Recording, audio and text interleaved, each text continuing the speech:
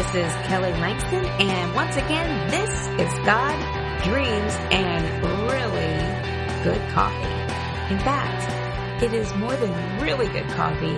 It's great coffee.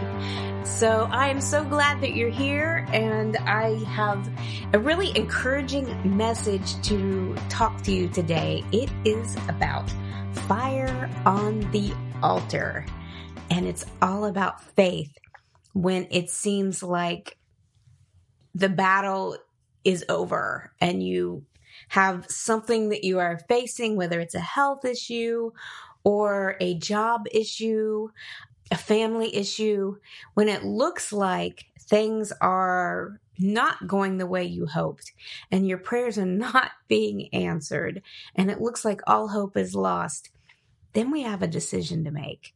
That's what this episode is about. Fire on the altar, faith when things get hot. So again, I'm Kelly Langston and I am so glad that you are here. But first, let's talk about coffee, right? Because coffee is such a blessing. It is so important, at least for me. I'm so thankful for some of these things that God has given, little things that mean so much. So today, I am drinking Bali Blue Moon. Doesn't that sound fancy? Makes you want to go somewhere on a tropical island with a cup of hot coffee. Bali Blue Moon is from Indonesia. And the company that I personally buy this from, not a promo, is Smoke and Beans Coffee. And we get the green unroasted beans and we roast them on our screen and porch. And it is delicious. It is, it says it's from Indonesia. I'm trying to read a little bit about it. In Indonesia, it said, lies a hidden jewel. On the island of Bali, coffee tree varieties include bourbon and Typica. I don't have any clue what Typica is. I know it does have that warm, earthy taste to it. So that's what I'm drinking today. I don't know what you are drinking, but grab something right now, get comfy, and let's talk about fire on the altar, faith when things get hot. Okay, so I know personally some of you out there are going through some hard times, and I get it totally, because hard times do come. I think it's wrong for people to believe that once you become a Christian, a believer, everything is going to be pie in the sky and you'll have no problems. Well, I think God has promised us, Jesus in his word said, those trials will come, but I'm going to be with you. One of the things that I learned that when I was just studying some of these Christian truths, just a little backstory, I became a Christian when I was 8. But I had a long way to go before I was actually walking with the Lord and really learning about what that means. It was after college when I finally figured that out. After I bombed out in my employment, in my love life, everything just bombed out. And you name it, my finances, it was pretty bad. Some of you actually might have remembered those days. I know I have a few listeners that were there and saw it. But yeah, it was not that great. But God always gave us some laughter and some good friendship. That was always some blessing. There's always blessings. You know, he's always there to get us through. I've been blessed with many good friends. And I'm very thankful for that.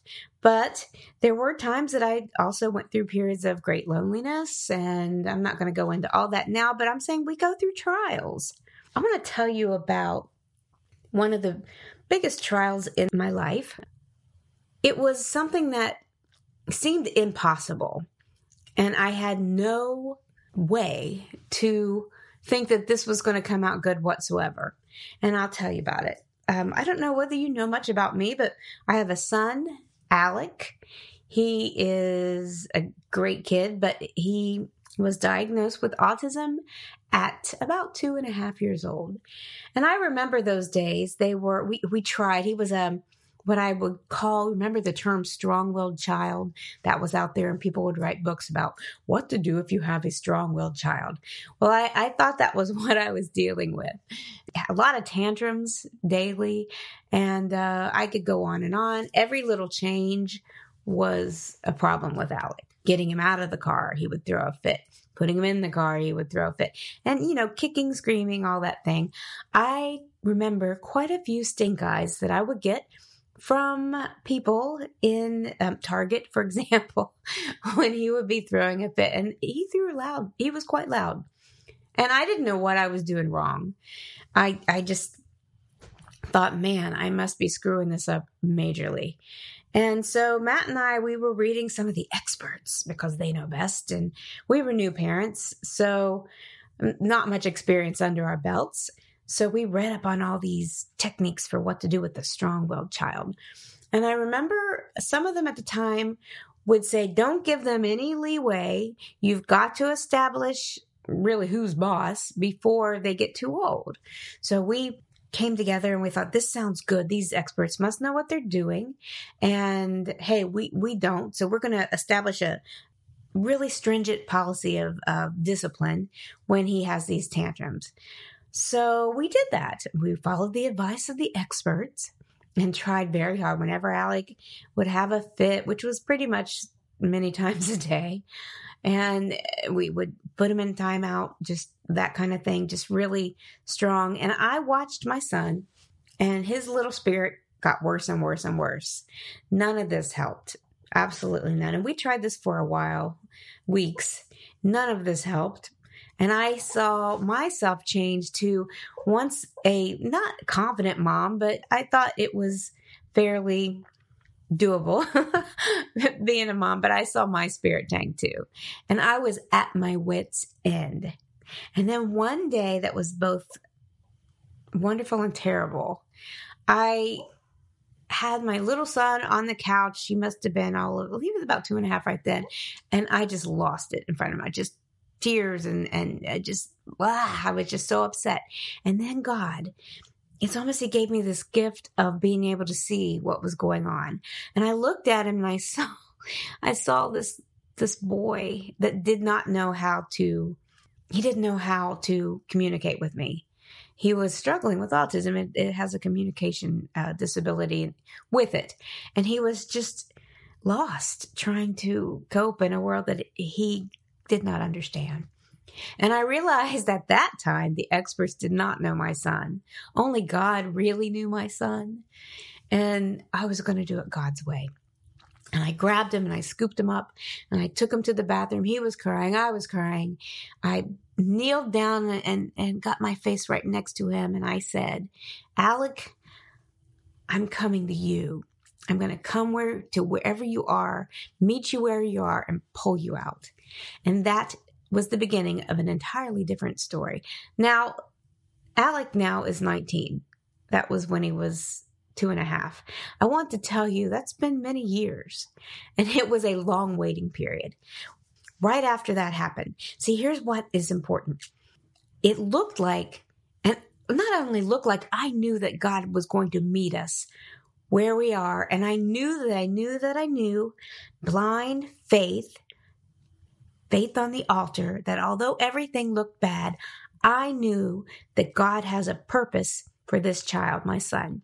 I knew that he had a purpose and he had a plan, and that autism could never steal that from him. I knew it. That's what scripture says. So I began praying the word of God. Everything looked bad, but I began reading scripture and declaring, this is what you say about my son. This is what your word says, that you are incredibly made and you have a purpose and a plan that is good. And I began praying those things. And I actually wrote Autism's Hidden Blessings based on that journey. I wrote it as I lived it. Every chapter is centered around a biblical promise that I would claim. So really, it's a good look at how we can use God's promises and apply them to our lives when things don't make sense. Now, I'm going to jump ahead just a little bit. So we started that journey. So it looked like things were getting better. We did get that diagnosis I knew what we were dealing with. So I knew it wasn't a strong-willed child. It was a boy that had autism. He was autistic. And so we knew a little bit of what we were dealing with. And we started that long, long road up the mountain. Now, here's where it gets interesting. We took Alec to a doctor. She was a neurologist. We had heard good things about her. I don't know. We took him to a neurologist. And I remember that was a really bad day. Alec was in a rare form. I think he was under the table screaming at the time of the exam. And the doctor was polite, but she really didn't even try to give us any hope whatsoever.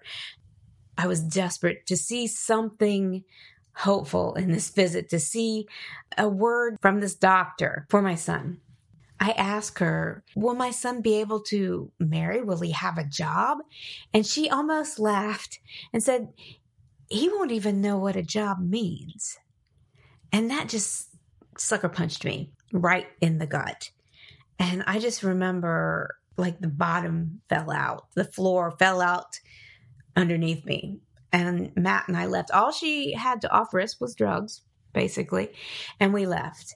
Now, this is why I want to tell this story to you, because some of you are facing some really critical things out there. You may be struggling with employment, or you might have a health crisis.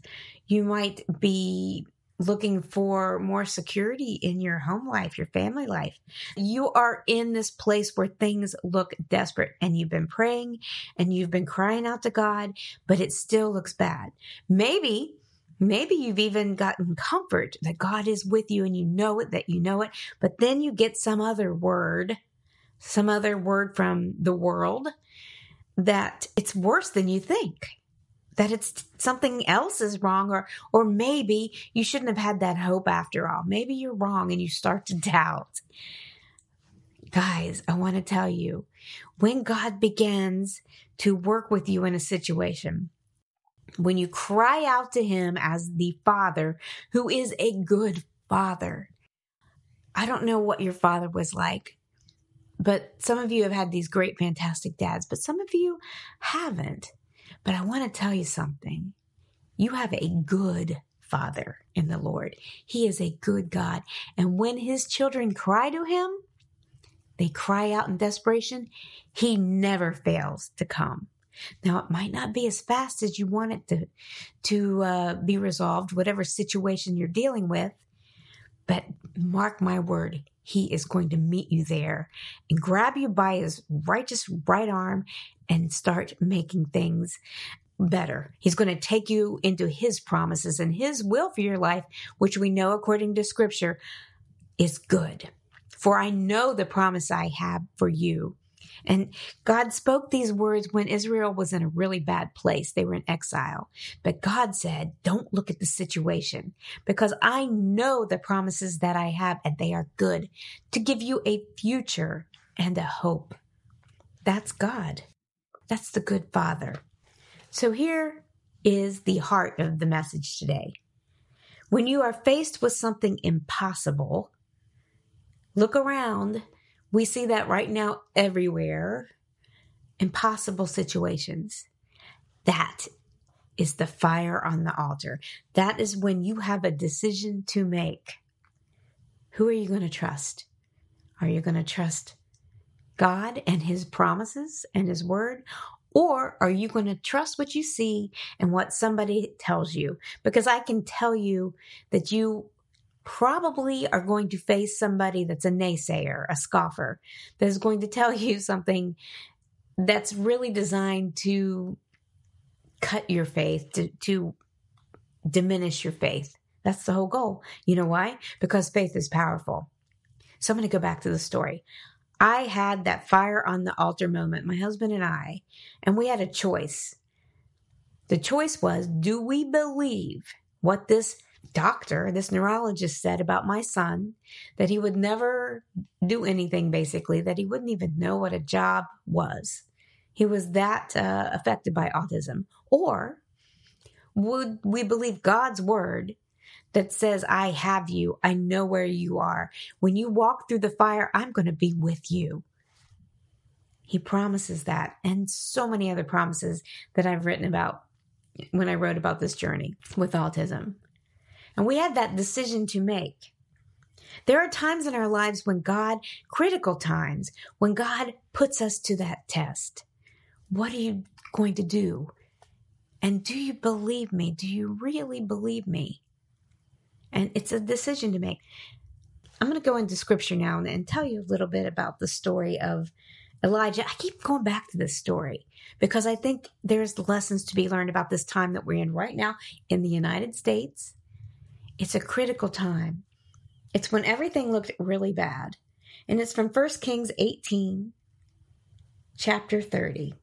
The real quick background is that Jezebel had brought all kinds of worship, false worship, Baal worship, into Israel. She schmoozed up to Ahab, who should have been the kind of king that would listen to the Lord, but he fell for Jezebel.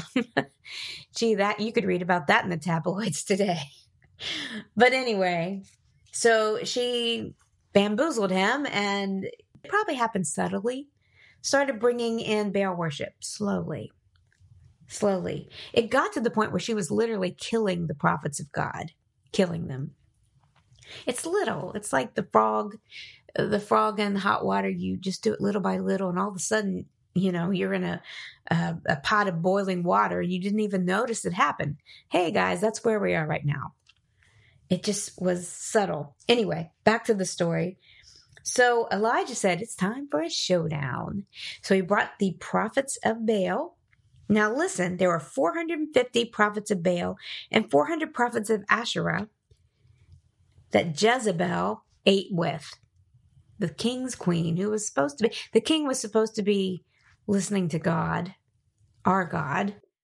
And yet she was bringing in all the prophets of Asherah, the false god, into the table that they ate at. Okay, so Elijah about had enough. One man that wanted to see God's will done. So he called them up to Mount Carmel, all of them, and he called all of the people of Israel to come and watch this showdown. Now, can you imagine the kind of faith that took? Because it had a lot of faith to be one man against all of them. But they all came. And Elijah told the prophets of Baal to build an altar, and then he was going to build an altar. But he also said something to the people. In verse 21 of 1 Kings 18, he came near to all the people and said, how long will you go limping between two different opinions? If the Lord is God, follow him. But if Baal, then follow him. And the people were silent. If you're in a difficult situation right now, the world wants to get you to give up. Your God's not going to be there for you. I'm here to tell you that he is. He is. And maybe this is your showdown. Who are you going to believe? Are you going to believe the word of God, or are you going to believe this false God? That's where Matt and I were a long time ago. Whose word? We had two different words. Do we believe the word of God, or do we believe the word of this neurologist? We chose the word of God. Now, I wish I could tell you that it happened quickly. It didn't. It took a long time. I remember it was like a daily thing, and there were bad days and good days. Sometimes I remember thinking it was 2 steps forward, 1 step back. It seemed like it happened a lot. But I want to tell you that the lessons that God taught me during those years were astounding, and they forever changed me. And my faith grew. That's why I know that God is faithful to his word, because I'm telling you what, I didn't let go of God's word. I refused to let it go. I literally refused this word that this woman had over my son. I rejected it. We rejected it together. No, God has a will and a promise for my son, and we're going to see it. I don't care how long it takes. And guys, it took a long time, but it was a journey, and God took our hand and he got us through. And I'm here to tell you that my son, God was with every step of the way. And he is in college now. He has long had a job. He started in high school serving up pizzas with Bricks, a local pizza place here. And he did great in mathematics. He went on and got a scholarship to college. And he even got the math award for the freshman year, the freshman with the math skills, whatever that means. But so whose word did come through in the end? God's word did. So wherever you are, and it looks like things are not going the way that you want them to go into your scripture, get those Bible promises. There are even books that you can get that are specific promises. You can just specifically pick a promise and you just take a day and you dwell in that promise and say it out loud. Pray it back to the Lord. Lord, you said this, and I'm going to choose to believe it. That's the showdown that Elijah was talking about. Who are you going to believe? That's the showdown. If you follow the rest of the story in 1 Kings 18, God showed up. God showed up. Though the prophets of Baal, they built their altar and they did their dance and they made a big show of how awesome and everything. I'm sure they danced around and did all kinds of things.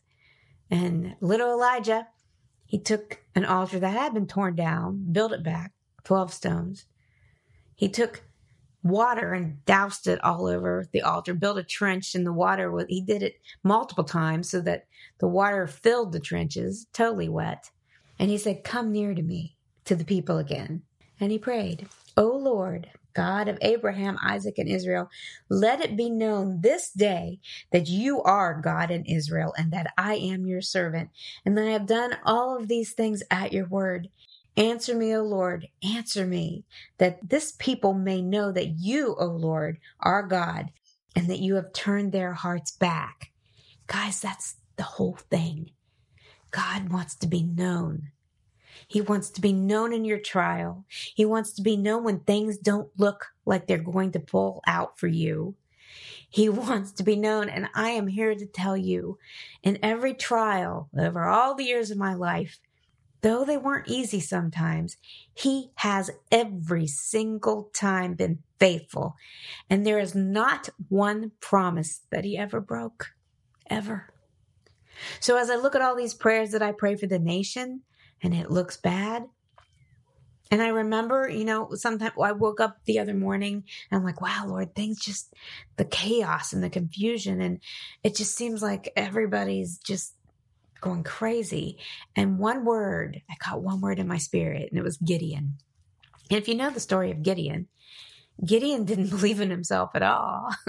He was just one little man that was the least of the least, he called himself. But the angel of the Lord showed up and said, greetings, mighty man of valor. See, God sees you as a mighty woman or man of valor, a fighter. You might not feel that way, but that's how God sees you. So again, what do you believe? Do you believe what you see, or do you believe what God tells you? And Gideon had to go through a journey where God had to prove he was what God saw him.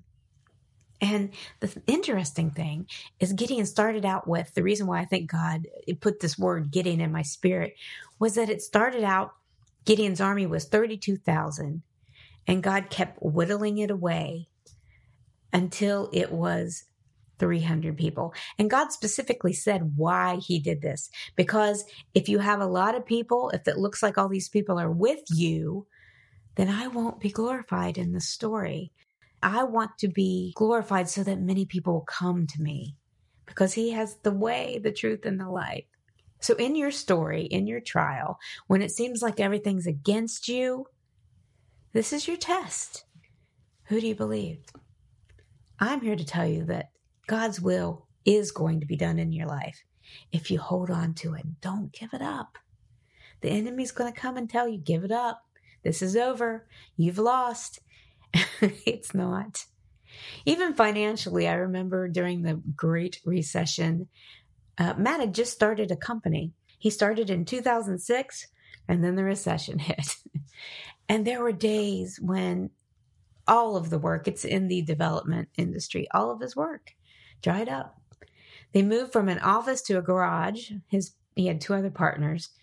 And they had like one project that they worked on. And he would often fish there was a little pond nearby, and he would spend half the day fishing until he would come home at 3 p.m. because there wasn't anything to do. And our bills, I remember, we had bills, and it was scary. I had one prayer that we would not lose our house. We didn't. But I remember the look in his eyes when he would have no work. And this lasted for a few years, guys, as you know. We have the choice, but we would not let go, and we trusted God. And I'm here to tell you that God showed up in miraculous ways during that time. Miraculous ways. So don't give up. God is faithful.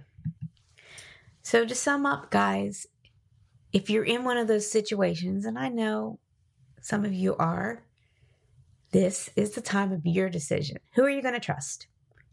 Are you going to trust what the world says? Give up. It's too much for you. Maybe God doesn't love you. That's a hard one, isn't it? But the world will tell you that sometimes. But you say, no, I know that my Father is a good Father and that every promise is good. Get yourself into those promises, guys. This journey with Alec taught me that there is a powerful way to live. And you take those promises like a check and you present them to the Lord and say, you said this. He longs to have his children do that. He's going to show up. He's going to be faithful. He always has. He always will. And he is going to be glorified in your story if you just hang in there with him. I think that we are going to see amazing things. I'm going to tell you, I've said this before. I'm going to say it again. These are amazing times. This is a time when we are surrounded by what looks like the prophets of Baal. It looks bad. We're coming through this really hard thing, and it looks bad. And the voices around that are saying it's over, things are over, those voices are there. You know what I mean. They're always there. Somebody's always going to tell you that. There's always somebody. Sometimes it comes from your friends or people that you love the most. That happened to me recently. When people that you think have your best interests in heart, but then they say something that really, really just punches you in the gut. It's not them. It's not them. Don't be angry. It's the enemy working, getting at you where he knows he can. He used Peter to tell Jesus that he wasn't going to the cross. So it happens. Don't blame them. Blame the enemy. Put your trust in God, because your story's not over, right? So you are going to see some amazing things. I know it. We are going to see some amazing things. Wherever you are in the journey, have hope. Those promises in all of my life, I've been a Christian a long time. They have never failed me. Never. It might get hard because the enemy wants you to let go of them. Don't, because they're solid. You're on solid rock on those promises of God. So again, I'm Kelly Langston. I'm so glad you're here. If you have anybody that might be encouraged by this, please send it to them. I'd appreciate that. And if you subscribe, I have a lot of places that you can subscribe on Apple Podcasts, Spotify, in the episode notes, and subscribe. I'm going to keep putting these out as long as the Lord tells me to do it, because I think we're on the verge of some really, really exciting things that God is going to show up. I know it. So take care, guys. Bye.